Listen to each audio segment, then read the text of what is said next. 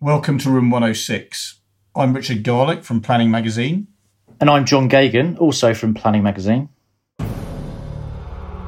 Every fortnight we enter Room 106, the den of discomfort into which all new planning information is deposited, and extract the key things you need to know.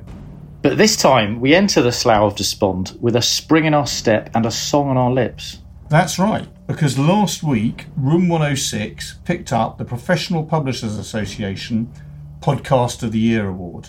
Yes, which is fantastic news. Many thanks to all our listeners. It was the evidence of your engagement with the podcast that apparently swayed the judges. Anyway, on to this week's key news. A Labour government would order combined authorities to identify poor quality greenbelt land for new homes as part of a plan to solve a housing crisis within 10 years, the party has confirmed. We'll explore the possible implications. A government-backed scheme that aims to recruit 150 graduates for local authority planning departments by 2025 is due to launch in September. More details later on. A Conservative councillor in Derbyshire who delegated an application for 180 homes on Church of England land to planning officers to determine has been referred to the police after failing to disclose at the time that her husband is an Anglican clergyman. We'll explain the full story. We'll also round up some of the other big news stories of the past fortnight. By the end of the show, you'll be ready to boss the canteen conversation. So, ready to go in? OK.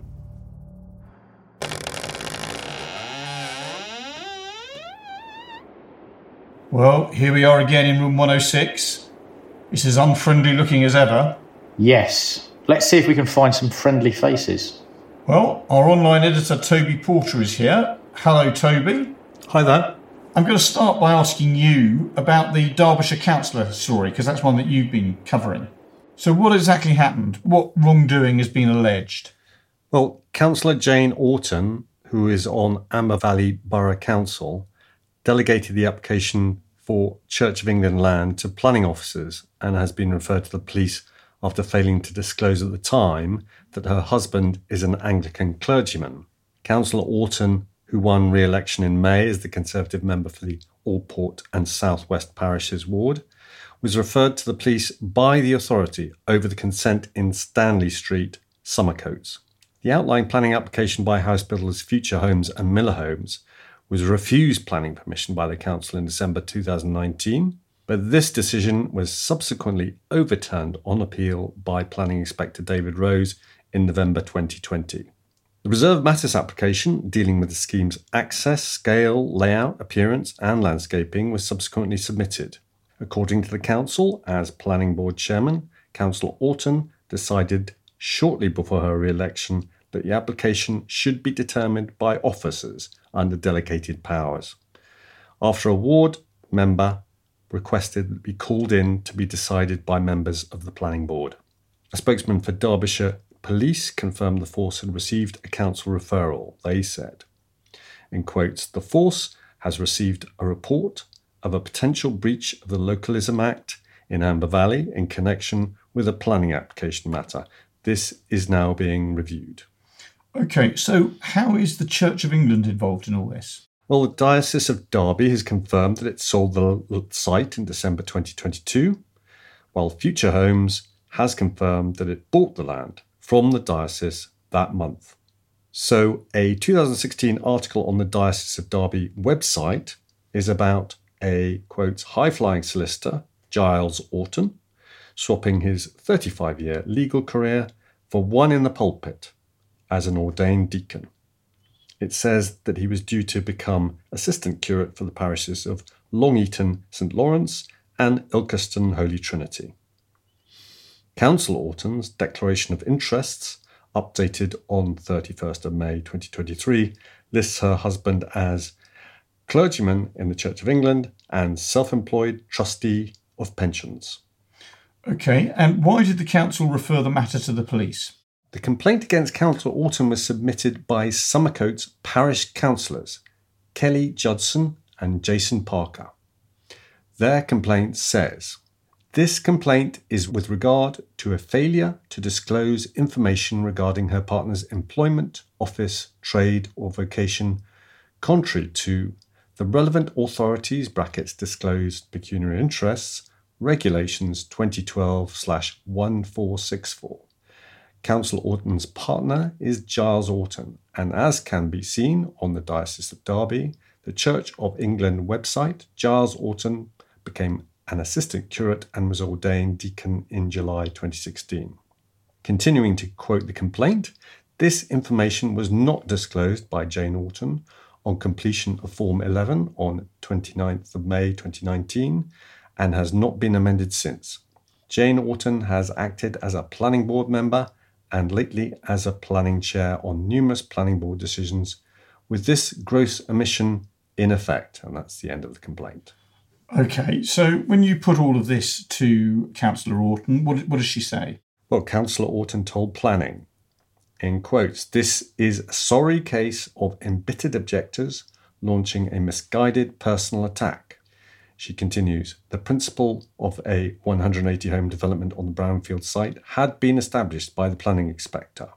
The precise layout was reserved matter, which I decided to leave to officers under their delegated powers, considering that this was well within their competence."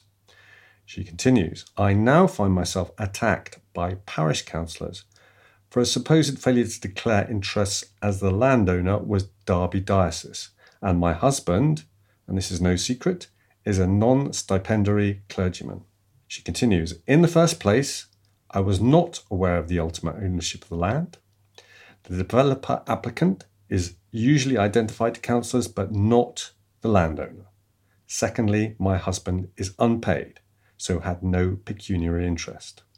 Councillor Orton added that under the regulations cited by the complainants, she did disclose her husband's paid activities as a self-employed lawyer and pension fund trustee, but not his curacy, as they only cover employment or trade, in quotes, carried on for profit or gain.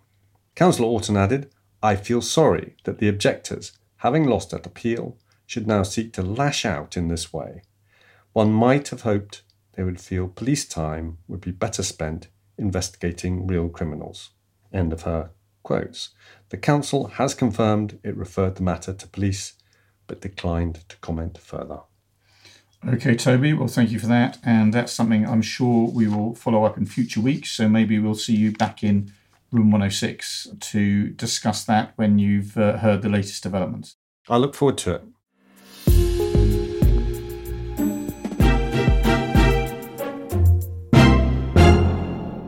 Okay, John, turning to you next. This further developments in terms of Labour's promised approach to planning should they win power in the next general election. What new details have been revealed? So last month, the Labour leader, Sir Keir Starmer, said he would consider changing planning rules to make it easier for councils to build on certain areas of greenbelt land, which got a lot of coverage in the national press, and we discussed it on the podcast.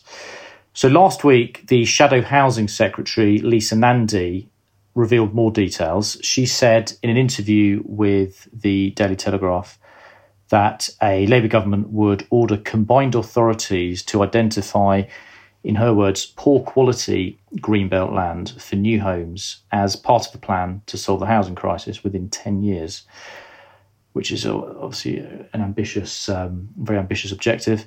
So as part of the this identification of greenbelt land for new homes, she said the party would set up development corporations to build on the plots identified. Then in a speech at the annual housing conference last week, Nandy promised that the Labour government would provide planning system stability, in her words, and avoid the constant turnover of housing ministers. Any more detail about what she said about greenbelt release? In the interview, Nandy said that Labour would take on the taboo around the greenbelt and declassify the poor quality parts, which currently aren't very lucrative for developers, but provide good sites for new housing. She said that combined authorities would be asked to identify the areas to declassify. There are currently 10 combined authorities across England, mostly in large city regions outside London, including Greater Manchester and the Liverpool city region. Nandy said that a lot of the sites are brownfield sites that need some investment in order to decontaminate them and bring them back into use. She promised that Labour would not compromise green open spaces or allow communities to be sucked into the urban sprawl. She said that development corporations would be created to deliver homes on the plots identified. Of course, local authorities can currently declassify greenbelt land in their local plans, although proposed changes to national planning policy are likely to make that more difficult. But it seems that Labour would allow combined authorities to lead this process. And from what Nandi said, it sounds like central government would be directing them to do this in some way. It remains to be seen whether a Labour government would create more combined authorities across England. Otherwise, this process would be limited to the biggest city regions outside of London. These comments you made about stability in the planning system, any new detail about Labour's approach to changing the planning system? So she said that the rapid turnover of housing ministers in the last 13 years was one of the biggest issues that developers have faced in trying to sustain growth. And her opposite number, the current housing minister, Rachel Maclean, who's now 4 months into the job, became the 6th housing minister in just over a year when she took over in February, and the 15th since 2010. So Nandi also said 3 rounds of government attempts at planning reform, as well as last December's suggested overhaul of the National Planning Policy Framework, had added to this uncertainty around planning and development. She told the housing conference she was speaking at, 17 housing ministers and 3 major overhauls of the planning system have made it impossibly hard to plan for next week, let alone next year. Every house builder I've spoken to has told me one thing: desperation for transparent, long-term planning frameworks, quicker decisions, and a more stable political environment. Today I say we have heard you and this is how we will govern. No plan can be realised without stability, and this will be our watchword. So clearly Labour has picked up on a lot of the discontent in the planning and development sectors at the seemingly non-stop changes and attempted changes to the planning system in the last few years, and even stretching back the past decade, arguably. And it's a running joke in the sector how quickly housing ministers are changed. But so many governments of different colours have attempted to carry out changes to the planning system that I think our listeners might be a bit cynical about this particular promise. She also gave some clarification on Labour's promised changes to the compulsory purchase order system. Our listeners may remember that Labour announced some details on this in early June. Party sources said in government it would change CPO rules to allow public bodies to buy land to develop without taking account of the increase in hope value, which is caused by a grant of planning permission. So that's the uplift in the price of land when it receives planning permission, if the public bodies can show that it's in the public interest to do so. There weren't many details revealed at the time. And at the time, there was a bit of concern, I felt, in the development sector and among some planning consultancies that Labour might be adopting quite a radical approach to this issue of hope value. But Nandi tried to make some reassuring comments at the housing conference. She said that this process would only be allowed where it can support large-scale development, more social and affordable housing, and increased supply to create growth and prosperity. She said, we're not talking about giving councils unlimited powers, scrapping property rights, or expropriating land at below market value. This power will sit with development corporations, with local leaders, communities and business working hand in hand and in the driving seats.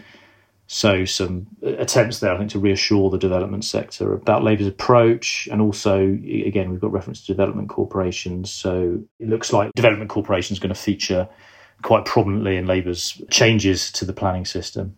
Another interesting comment from the Wigan MP was that a Labour government require every area to have a plan for their place, a local growth plan, which includes housing delivery. And it's unclear how that would be different to the current system of local plans that each council has to prepare. But she referred to every area having it rather than every local authority. So perhaps they're looking at plans over bigger than council areas, which might please people who want to see strategic planning having a stronger role in the planning system. She also said that the Labour government would reverse many of the changes to the NPPF in December 2022 and reintroduce what she called local housing targets. So that's referring to the government proposals to weaken the requirement for councils to meet local housing need figures in their local plan housing targets. And that's reiterating similar comments by Keir Starmer recently. Interesting to hear that she said that they're not expecting to allow land to be bought by councils at below market value. I guess we'll have to look into that a bit further, but it seems to undermine the whole potential benefit of the approach to compulsory purchase that they have been flagging. It would appear on the face of it not to be a million miles from what the government's currently proposing, which is to allow, in very specific circumstances, that to take place.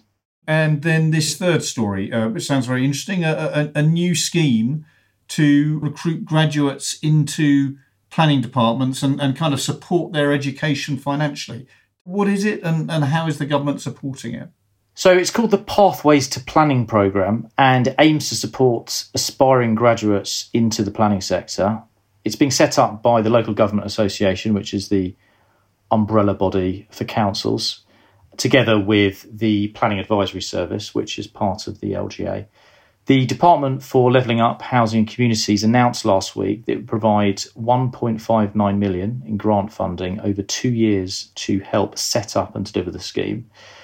So the department said in a statement that part of the objective is to recruit diverse talent and ensure councils represent the communities they serve. It's due to open to applications on 18th of September. And in its first year, the scheme will offer around 30 graduates a placement while they receive a bursary to study towards a planning master's. According to the LGA, the programme is modelled on the current National Graduate Development Programme for local government, which works with over 100 councils to get 200 graduates into local government placements each year. The LGA also said that Pathways to Planning would recruit up to 30 individuals in its pilot year, who will be placed with councils by March of next year. Our spokesman also told us that it hopes to offer up to 120 placements in the second year of the scheme. So that would represent a very big expansion in the second year, 4 times the number. The first cohort of 30 graduates would work for the council's planning team alongside studying for an RTPI accredited master's programme that starts in September 2024. So we know there's long been a problem with local authority resources that stems from the austerity programme of the Cameron-Osborne government, but it's become a real crisis in the last few years. And it's not just planners who frequently raise this, it's also the development sector, because they say it's a real problem for them because it holds up the determination of planning applications and as well as local plan production.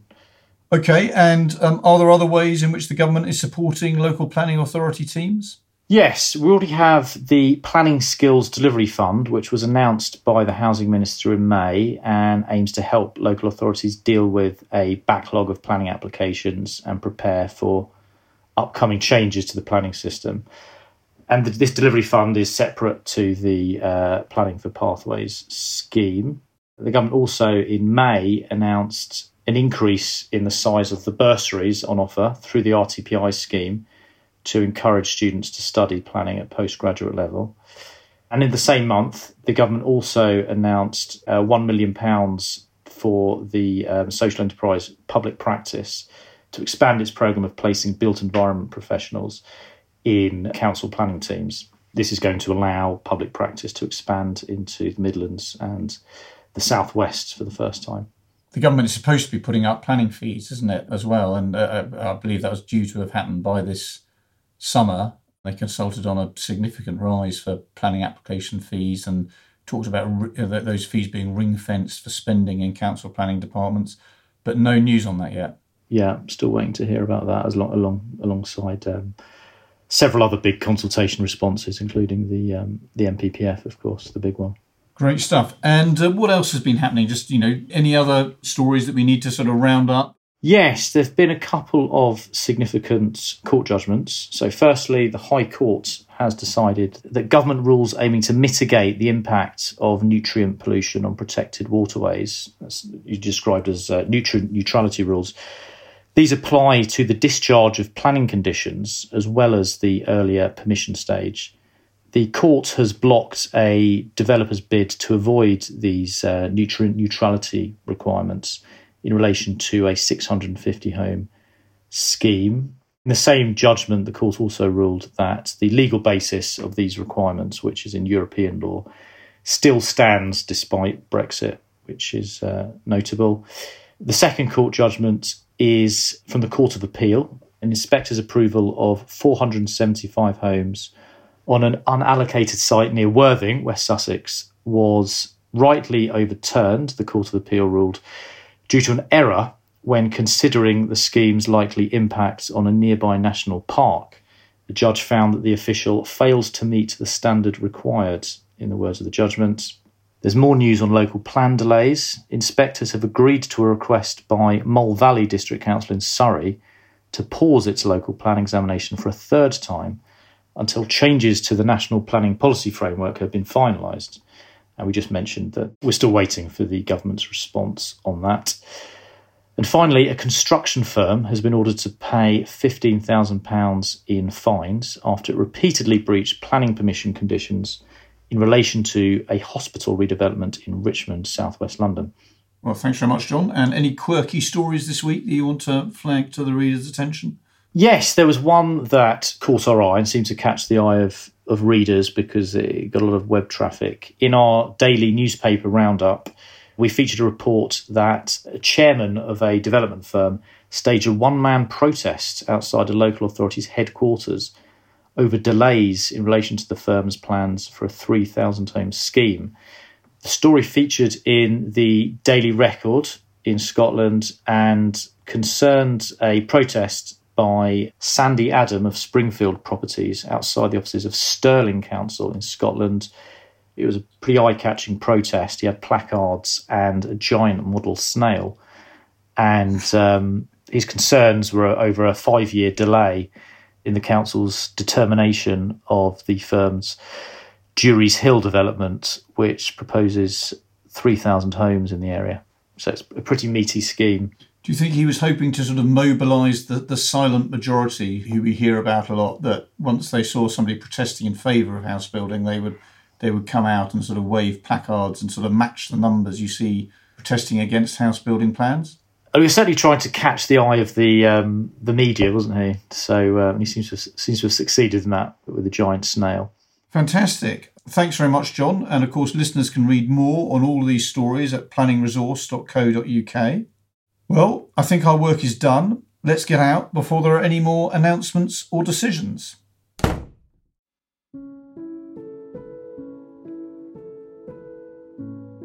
Great, that's another fortnight summarised. Yes, we'll be back with a bonus edition next week. In the meantime, don't forget to subscribe wherever you normally get your podcasts, and to get a daily bulletin of planning news, plus weekly analysis and specialist bulletins, subscribe at planningresource.co.uk. Our thanks to producers Hannah Holt from Haymarket Business Media and Daisy Chaku from Rethink, and thanks for listening. See you next time.